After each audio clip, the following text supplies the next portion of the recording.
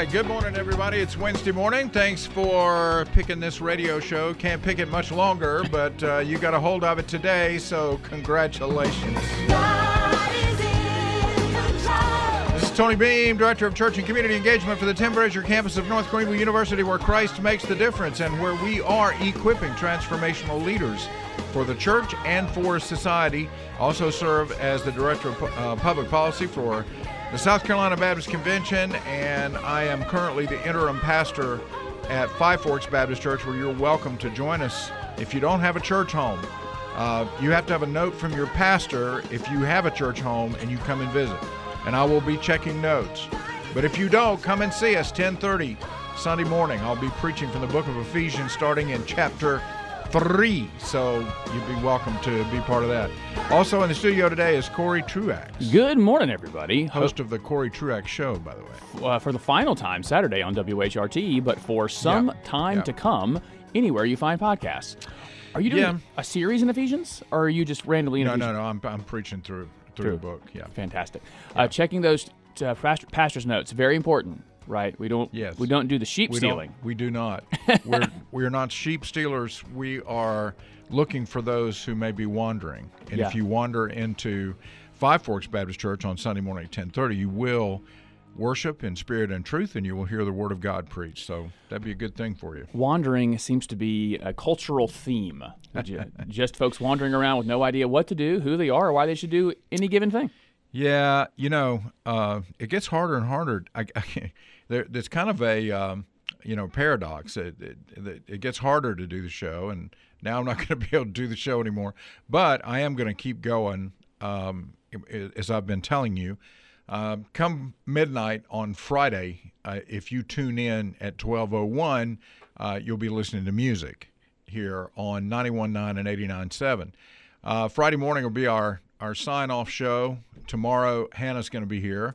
And on Friday, it'll be Lisa Van Riper and Senator Josh Kimbrell that'll be in the studio with me. Josh will be here for at least a little while. But after that, on Friday, to find me, you have to go to drtonybeam.com. That's drtonybeam.com. Now, the Listen Live button, or whatever you want to call it, tab thing, is up on the website already. So all you have to do is go to the website Monday morning at 7:30. We're going to do the show from 7:30 to 8:30. We're cutting back for an hour to just an hour so that it fits within the podcast program better. I'm not going to. There's no way I'm going to have time to do the show and then do a podcast and then the whole thing. So you will be able to listen from 7:30 to 8:30. You'll also be able to see it on YouTube and Facebook. Now, it's going to throw it up there both places at the same time, is what I'm told. Yes. So I'm set up to do all that, and we'll see what happens when I hit the button on Monday. Who knows? I mean, this has been a long learning curve for me, but I'm halfway there anyway. How long before we start seeing Dr. Tony Beam on the Ticker Talkers and the Snapper Chatters? I have no idea what either one of those are. Yeah. So that probably, since that's the case, a long time. We were with a consultant yesterday for North Greenville University, and he's a marketing and enrollment guy. Says, you guys aren't on TikTok. It's where all the eyeballs are. You got to be on TikTok. And then I see the Daily Wire just spent $1 gajillion on TikTok content because it is apparently where everyone is. I'm officially that age. I'll be 37 in 2 days. Yeah. I'm not doing it anymore. I'm not doing new things. I'm finished with new things, right? We had Facebook, we had Instagram, we had Twitter. I'm stopping there. I guess we had YouTube. I could do some YouTube. But whatever new apps come from here, I'm not doing it. Well, I'm not doing TikTok because I'm not going to give the Chinese money. I mean, I don't care what the guy says. I don't care. Look, any company in China is being overseen by the Chinese government. That's right. And if you think they're not using TikTok to compile information on you, and you may not care, and that's fine. If you don't care that the Chi-Coms are building a database on Americans, then there's nothing really that I can do about it, except I'm not going to let them have mine. Now, you may say, well, they're going to get it anyway. They're going to get it. Well, that's fine, but I'm going to hand it over to them and say, here, please take this. Yeah, so I'm going to at least make them hack Amazon first. Yes. You have to work to get my information. Yeah. Well, yesterday I flew to Atlanta. Yeah, I had a crazy day yesterday. I mean, I was thinking about just doing nothing today, because after the show yesterday morning, I went straight to the airport, got on a plane, flew to Atlanta, and was on a panel. I was a part of a panel discussion about how to affect the legislature in your state. It was in front of a bunch of ethics leaders from around the country. And actually, the new executive director treasurer of the South Carolina Baptist Convention, Dr. Tony Wolf, was there. So I had an opportunity to meet him. And it was kind of nerve-wracking because the first time he's going to see me in action, I'm going to be up there doing this panel discussion thing. But I got to tell you, when my flight left so that I could get back to Greenville by 4:30 because I had to be in Gaffney last night to speak to a men's group. And so, all that was fine, except, I thought the hotel was actually connected to the airport. I mean, this is the thing where you get on the SkyTrain, and it takes you like to the Marriott, to Spring, whatever that is, something, Suites. Yeah. So they were at the Marriott. So I found my way. They told me in a text, just follow the signs to domestic baggage, and then when you get there, you'll find a sign that says SkyTrain. Get off on the first stop. I said, well, I can do that. So sure enough, but it took me longer to get from the gate, which was B, and all of this is happening over past T gate on the other side of the airport. Yeah. It took me longer to get from there to the hotel than it did to get from Greenville to Atlanta. Man. I mean, that was the craziest thing. Yes. So anyway, I did my thing and it went well. It really did. I'm rarely satisfied with anything that I do like that because I'm a pretty big self-critic. But it actually went pretty well. So I'm going back. I'm looking at my watch. Flight takes off at 3:05 or boards at 3:05. So about 1:30, because I'm thinking it's the airport, right? It's got to walk back over there. And for some reason in my addled brain, I was thinking, I haven't left the airport officially because I've been connected to all these things. So I'm not going to have to go back through security. No, because I left the airport. Yeah. So I get back and I'm walking up there and I'm going, okay, I don't even know where to go to get to security. So there's a TSA person, a very nice lady, standing at the end of where there was almost nobody going through the line. And I said, can you tell me where I need to go through security? I don't do this every day. And she said, let me see your boarding pass. So I held it up and she said, you need to come right here. You're going to be first class today. Aww. So she put me in the first class security line. I had I counted them, 8 people in front of me. And then the line started backing up behind me.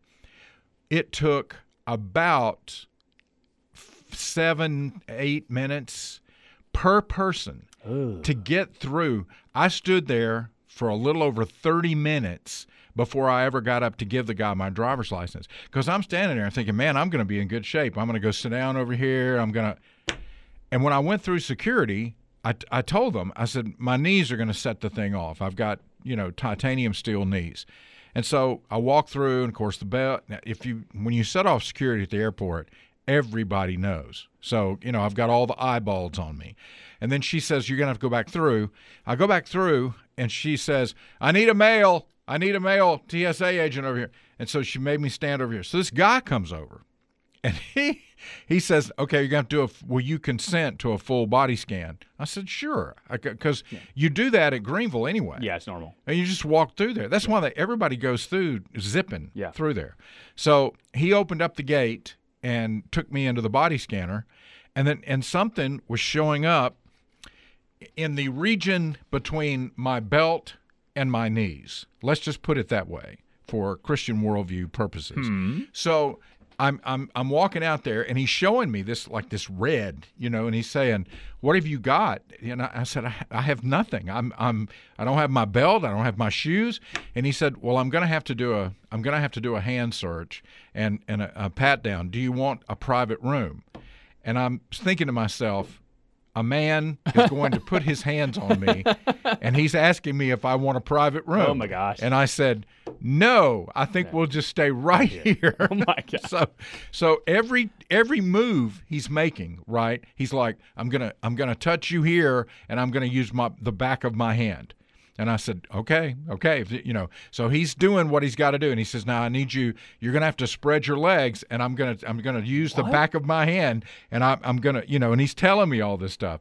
So I'm standing there, and I'm thinking, I really should have gotten a private room, but I got through, and then there was nothing there? There was nothing, of course. Yes, there was nothing there. So anyway, then he says to me, hold out your palms. And so I put my hands out, and he rubs this paper over my palms and puts it in a machine. And I said, what is that? He said, well, we're checking for gunpowder or explosive residue on your hands. And I'm thinking, do I have terrorist tattooed on my forehead? What? Did somebody hang a sign on my back when I wasn't looking? But I went through the whole thing. And then, finally the guy said, okay, you're clear.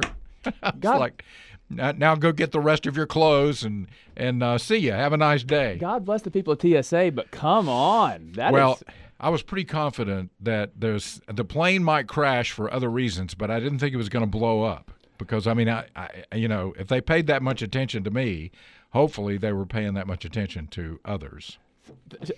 You remember traveling before 9/11? I don't. I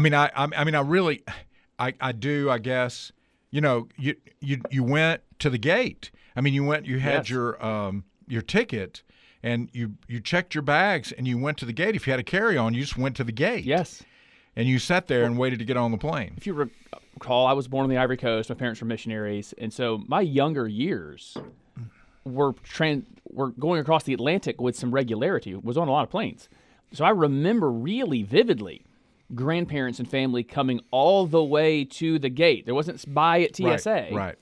And I remember smoking on planes. That there were smoking sections and non-smoking sections on planes. I'll admit, I guess we need some security. The plane experience was better. Everything else in life has gotten better except one thing: the plane experience. Yeah, I don't.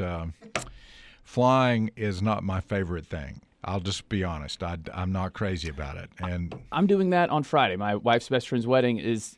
My wife's best friend is getting married Saturday, and so we're flying up on Friday. Going to do the whole wedding thing Friday and Saturday, and then 3 or 4 days in New York City. Oh yeah, it's going to be a blast. But that is a 6 a.m.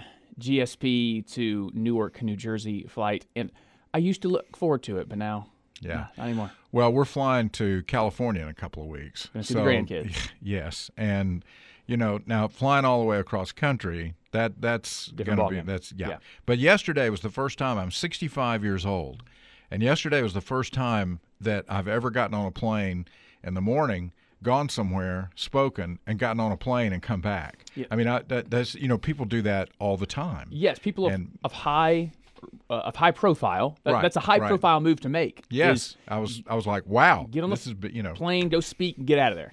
And I had my jacket on and my shirt and my slacks, no tie, and I'm just walking with my little computer bag. And I'm looking around. I'm thinking, man, I look like all these people.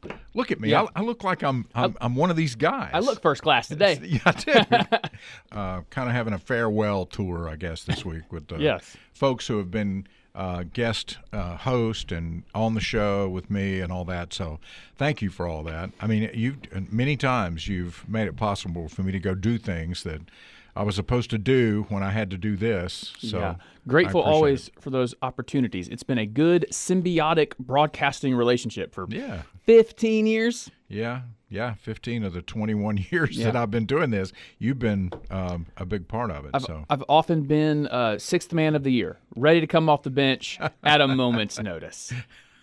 Well, we've had so many people. It's too bad Marcus the Buckley can't be here. I forgot about Marcus Buckley. He's up in. Is he Florida now? No, he took a job somewhere in Boston. Wow. So he's in Boston. He's up there. So working at a college. I actually had to write a letter of recommendation for him. I had to lie like a Persian rug, and it was just terrible. But he's a friend, and I thought, I'm not going to tell him that he rode around in a gorilla suit. Actually, I did tell him that. I told him, I said, now, you need to understand you're talking about a guy, because he's at a college and he's working with students. I said, you're talking about a guy that drives like a muscle car and shows up in a Darth Vader suit. And I said, I'm not talking about something you go to Walmart and buy off the shelf. The real deal. Yeah, I'm talking about no telling what this thing cost to where he comes in and it's, I mean, he's got the whole thing going. And so they really enjoyed that. Funny reminiscent story about us going way back because of your letter of recommendation item. I was about to go to law school back in 2008. I thought I was going to do it. And I got letters of recommendation from you and one Lisa Van Riper. And as I read them, I went, they're talking about me?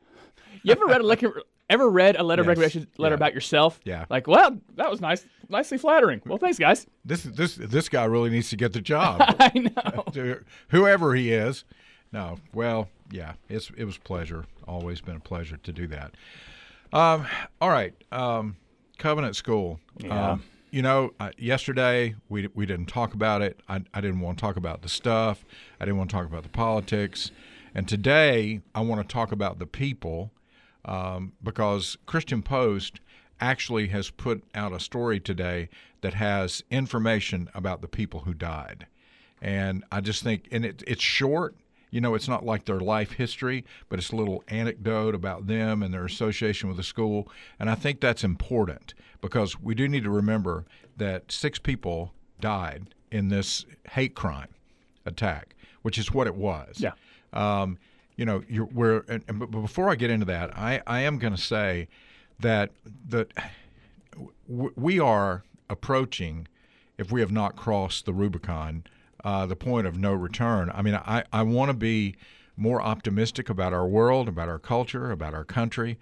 But when something like this happens and the media is turning itself into pretzels to hide the fact that this was a trend. See, they got a problem. If they don't say that she was transgender, then they're dissing the transgender community. If they do say she was transgender, then they're calling into question the transgender community for violence. Right. And you can't be a victim and then make other people a victim. If you're a victim, then there has to be a justification for whatever action that you've taken, even if that means saying that because of Christianity's teaching about sexuality and because of Tennessee's gun laws and because they passed a law banning transgender surgery and this is what they're calling it, by the way, health care for transgender minors is what they're calling it.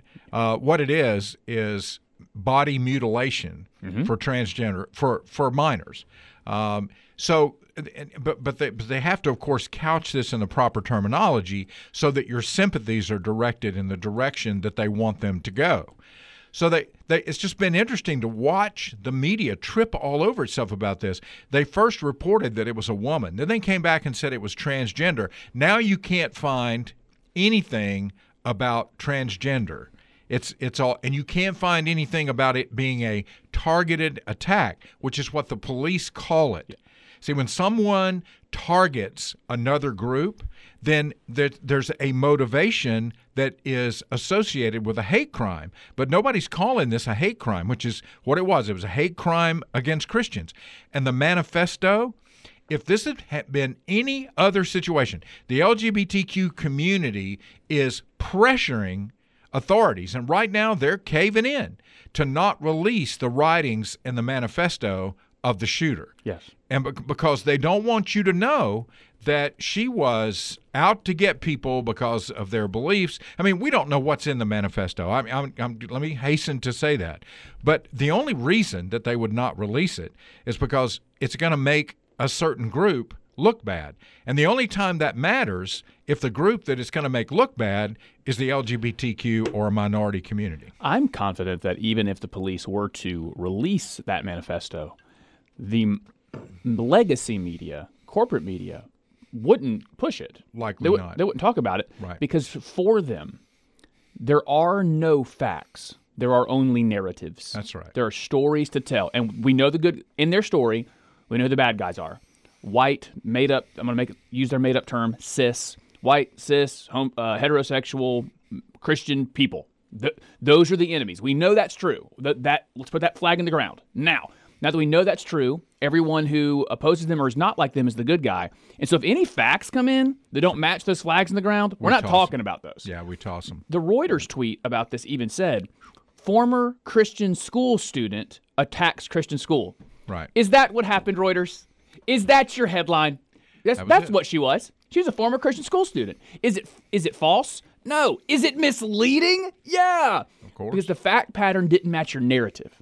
There are no facts. There are just narratives. Yeah, great. That's a great point. Now, they do have a problem because the first person that was killed was an African-American male. I didn't know this. So, yes. So now what are you going to do? You have two victim classes. What do you do? You've got one victim class killing another member of a victim class while they're killing the bad guys. There was a good guy in there. So how do you fix this? And the guy was a Christian. I mean, working at a Christian school. But his name was Mike Hill. He was 61 years old. And Tim Dunavant, who's a pastor at Hartsville First United Methodist Church in Tennessee, said Hill was the last employee he hired when he ran the kitchen at the Covenant School and speculated that he likely died being a hero. Now, that's speculation. We don't know. We don't have any information to back that up. He says, I don't want to say a name until it had been announced officially, and now I'm not real sure what to say, he said in a statement on Facebook on Monday. He was the last employee that I hired when I ran the kitchen at Covenant. That was over 13 years ago. He was still working there today when he was shot and killed. I don't know the details, but I have a feeling when it all comes out, Mike sacrificed himself for lives. I have nothing factual to base that on. I just know what kind of guy he was, and I know he's the kind of guy that would do that. And then he put, goodbye, Mike. I'm going to miss those encouraging texts out of you that would come to me out of the blue. A GoFundMe campaign has raised $55,000 for the parents of the children that were killed and for the victims' families. So anyway, Mike Hill, he was 61 years old, and he worked in the kitchen. All right, let's go to, like I say, I want to get just real quickly go through this. A parent at the Covenant School remembered Catherine Kuntz, the school's head, as a saint. She did so much for those kids, a mother who had 2 children enrolled at the Covenant School said, and now gave her life protecting them. She knew every single student by name. She did everything to help them when families couldn't afford things. It didn't matter. She found ways for them to stay. Diane Kuntz, I'm sorry, that's not her first name. Catherine Kuntz was dependable and had a big heart. You could always count on her to show up with a giant heart and her brilliant mind. There's no doubt in my mind that she died while giving herself wholeheartedly to these children and coworkers she loves so much. Now, again, we don't know any of that. It could just be she walked out of her office. It appears that she was shot as she stepped out of her office, probably in response to hearing the gunshots. Yeah. So, but she was also in her 60s, and she just turned 60 years old. And by the way, the children that were shot were among all of the children that were in chapel just shortly before the shooter showed up, and they were learning all of the verses to Amazing Grace. Mm-hmm. That's what they were doing, because they were going to sing it for their parents coming up in a few weeks. So they were in there singing and learning the words to that. Okay, my wife correcting me, as she should, trying to keep her husband from looking more foolish than normal. Marcus Buckley is in New York. He's at Cornell University. Wow. So I think that is New York. I've looked it up. Yes, it is in Ithaca, New York. So, he is not in Boston. He is in New York. So if you're looking for him, if you're going to New York and you want to try to find Marcus, that's where he is. So you're going up there. I am, so you 2 days from now. Yeah, you might want to try to find him. Okay, we're going through some of the victims here of the Covenant School shooting. Haley Scruggs was the daughter of Chad Scruggs, who's the pastor of Covenant Presbyterian Church. And by the way, while the thought is striking me, yesterday Ben Shapiro was going on and on about one of the doors being unlocked. The door was not unlocked. She shot out the glass of the door that was locked, and that's how she gained entry. Just so, in case people listen to him. Park Cities Presbyterian Church said in a statement that Chad Scruggs served for several years at their church as an associate pastor, and they are mourning with the family. We love the Scruggs family and mourn with them over their precious daughter, Hallie. She was 9 years old. Together we trust in the power of Christ to draw near and give us the comfort and hope we desperately need. Now, something that I want you to compare as you're thinking about this from a worldview perspective is the response of the Christians that are rallying around the school and the people and the families, the kind of things that they are saying compared to the things that you're hearing from, as you say, the legacy media, the mainstream media, whatever you want to call them. What you hear are words of hope, words of comfort, words of encouragement, sadness, yes, of course. But for Christians, because of what we believe, we have a hope that transcends tragedy. Mm-hmm. So therefore, the focus to help people get through the tragedy is not trying to find somebody to blame or to vilify or to create a narrative that will somehow promote an agenda. The first thing is to talk about the truth, about God, about how God loves us and how God provides for us and how God, in a unthinkable situation, provides hope and comfort to people who are involved in the issue. Yeah, there is. We are not those who mourn without hope. That's right. Thessalonians. There's almost an opportunity, especially this time of year. We are in resurrection season. We're headed towards Easter. Right. There's a hope that this time of year has earned for us reconciliation, reunification with those that we lose. So we express sadness, but we also express hope. Because death has been defeated. I mean, death is not the master over any person who is alive in Jesus Christ. We can have eternal life or we can have eternal death, separated from God. And those of us who have accepted Christ as Savior, it's not some kind of crutch or some kind of way to get through life without facing reality. Christians face reality, but they face reality with hope in the future because our future extends past the grave. Yes. And I think that's incredibly important. One of the better written lines in modern Christian music the last 10 years is in Christ Be Magnified, where in that bridge, there's the line, death is just the doorway into resurrection life. Right. And while we do mourn death, it's not natural. We weren't made for death. Things weren't meant to die here. That's right. In a pre-sin world. But then now, physical death is doorway to resurrection life, a better life, better body. You know what we don't have in the new body? Your knees aren't fake anymore, brother. Yeah, they don't hurt anymore. Yeah, they'll work just fine. This morning when I started walking across the floor and my ankle started popping. They're not going to do that anymore, right? The goodbyes, the sadness. It's in Lord of the Rings, the third book. Where Pippin thinks Gandalf has died, but Gandalf makes a almost miraculous recovery, and Pippin says to him, Gandalf, do all sad things become untrue? And that the answer for the Christian is yes. That's right. All sad things become untrue. Why? Resurrection earned that. Right. We all get it. Well, and that's the thing that Christians celebrate more than anything else, obviously, is the resurrection, Christ's victory over death. Death became necessary because of sin, and that's why in the Garden of Eden there was the tree of life as well as the tree of the knowledge of good and evil. And when sin entered the world, the tree of life then was protected by an angelic being to keep Adam and Eve from partaking of the tree of life, because death became necessary because of sin. And so they had to, if they couldn't die, they couldn't know eternal life because there had to be redemption. Yeah, you don't want living forever in sin. Exactly. That's miserable. Yeah. But death is the defeat of sin. I can't imagine anybody today that would want to live in this life forever. I think about the Green Mile. I mean, Tom Hanks at the end of that movie, it's just a brilliant portrayal because he's watching people that he loves die, and he's 100 and whatever years old, And one of the characters, one of the someone that he's with in the nursing home, that she says, he infected you with life.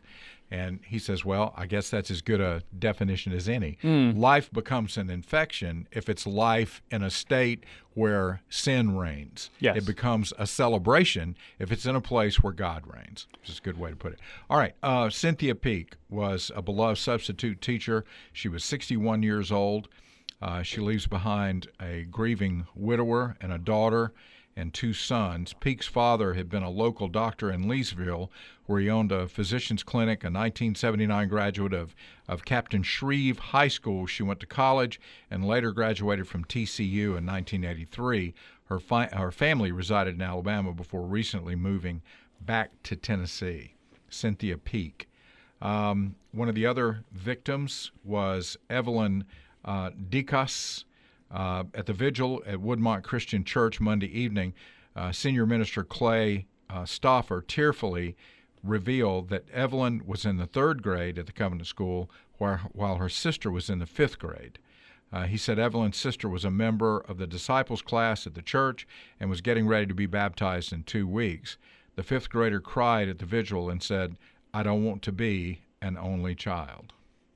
I mean, this is the kind of thing. Evelyn was 9 years old. Another person that we would talk about as in relation to this, of course, is Audrey Hale, who was the perpetrator, the shooter. The trans-identified shooter worked as an illustrator and graphic designer, creating logos for businesses.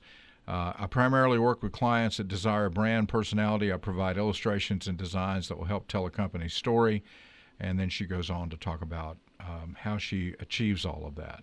So I do this because I think it's very important for us to remember that when we're talking about an event like this, there are people. This is not a video game. Yeah. This is not something where imaginary images appear and then are dispatched and you get up and go make a ham sandwich. These are lives of people who had lives, who were living those lives in the way that they believed that God was leading them, except for the shooter. And, we need to remember them and to mourn with them as we push back against, as Corey so eloquently put, the narrative, which is nothing but the telling of a story, not the revealing of facts. Yeah. And he's right in saying that that's what the legacy media does. Yeah, the encapsulation in flesh of what can just be pixelated stories is really important, because immediately on your social media feed and on your phone, there's just folks telling you stories. It's important to stop and remember there are grieving husbands, they're grieving wives, right. Right. I mean, I can't imagine losing my 4-year-old, 5-year-old, 6-year-old child. When I say I can't imagine, I mean that. I tried. I can't get myself to feel or think what that would be like.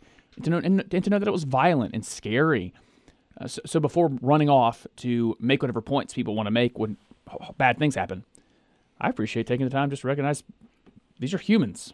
They are. They're people with families, and we absolutely need to remember that as we think about them.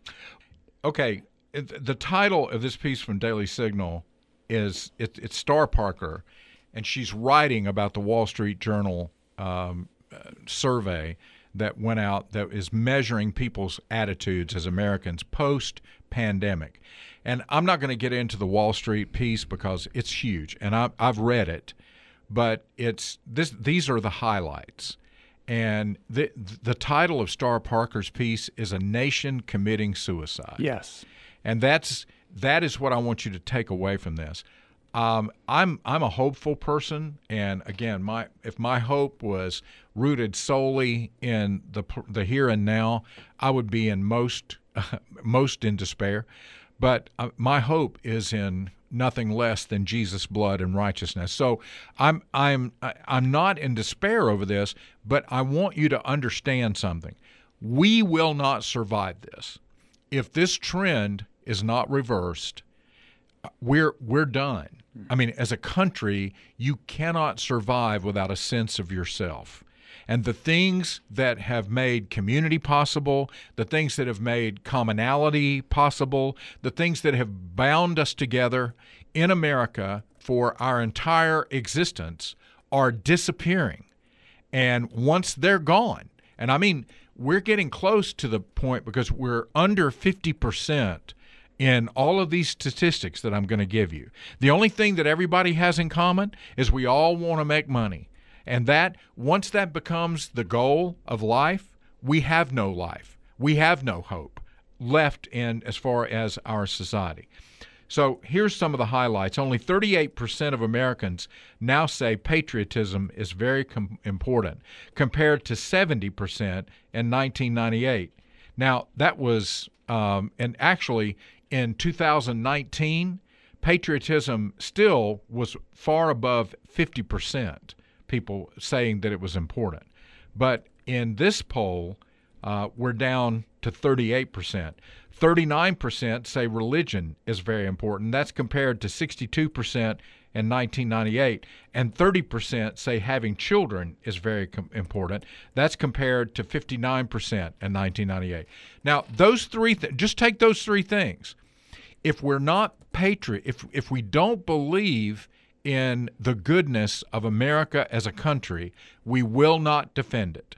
If you want to know why the Ukraine has not been taken over by Russia, yes, of course. A lot of it has to do with the weaponry and the equipment provided to the Ukrainians. But how much weaponry and equipment have we provided other cultures around the world that have disappeared? I mean, look at Afghanistan.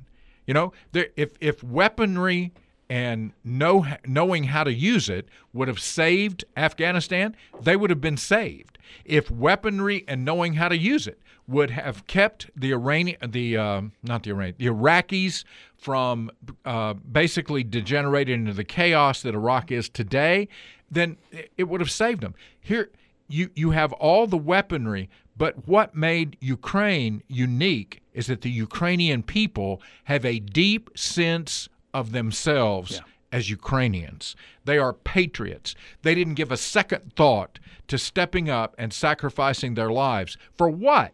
Not just for their families, not just for their homes, for the sake of being Ukrainian, for the sake of retaining their identity that is closely associated with their country. And you got 38% of Americans who now think patriotism is important.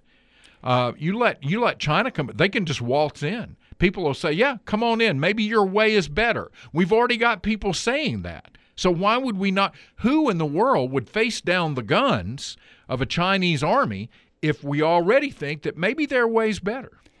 On all three of those, here's the theme I find. So I reject patriotism. I don't belong to a nation.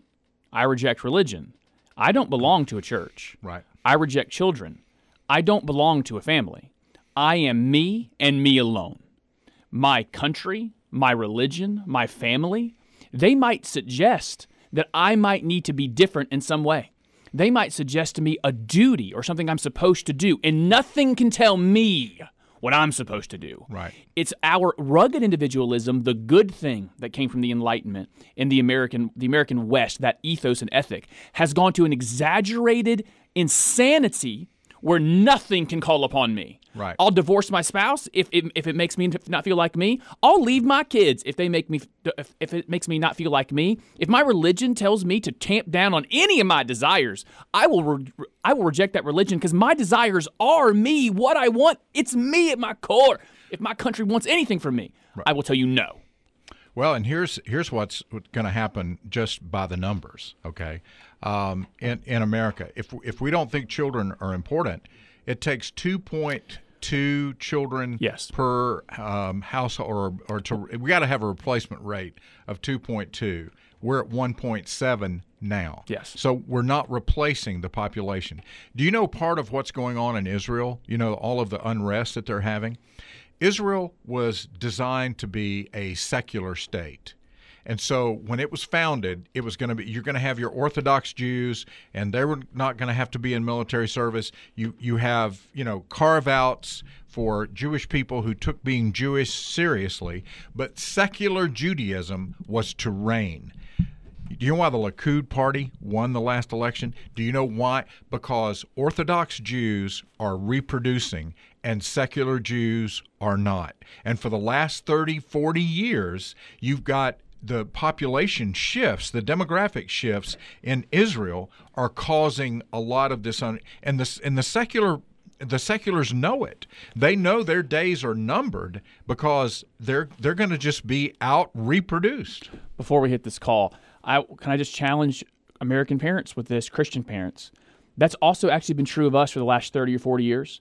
Self-identified Christian families have far outbred the secularists. Right. But then how did we end up with such a secular country?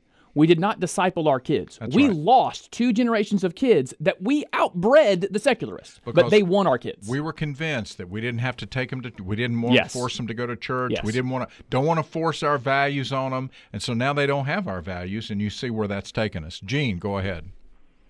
I guess Lincoln put it this way: "He who rocks the cradle will determine the future of the country." Yeah. Anyway. I called to bring out a specific point that you spoke about, and that was that if this country is going in this pattern of decline, which it is, that we might as well invite China to come over and rule the nation. You are familiar with Klaus Schwab and the World Economic Forum, I think. Oh, yeah. And he is, right? Yes, I am. Okay, and he has commented that we need to have a one world order modeled after the style of China's regulation of its population. Yeah. That's a pretty sobering thought to those of you who are going to enter into the tribulation. Yeah. Gene, thanks. I appreciate the call. Look, I'll be honest with you. I'm not worried about Klaus Schwab. And with all due respect to Gene, and I don't mean that as a disrespectful comment, Gene is exactly right. Klaus Schwab is a bad guy. His view of the world is pretty scary. But Klaus Schwab should not become a threat unless your country is at 38% when it comes to patriotism, unless your country is at 30, whatever it was, when it comes to religion. People who think religion is important. That's when the thinking of Klaus Schwab becomes a threat to us, because there's nobody who's going to push back if everybody is embracing these kind of ideas. Marriage rates are way down. In 1990, 67% of American adults between 25 and 54 were married. That was down to 51% in 2021. In 2020, there were 56 births in the U.S. for every 1,000 women ages 15 to 44. In 1990, that was 70.9. So our population is barely growing, and any growth that we are having is coming from immigration. Yeah. Among those under 30, just 23% say patriotism is very important to them. 31% say religion is very important, and 23% say having children is important. There's an entire generation, not only a lost generation, but a generation that will not reproduce. So just to bear in mind. I don't want to be the bearer of bad news, but I have to be the bearer of the truth.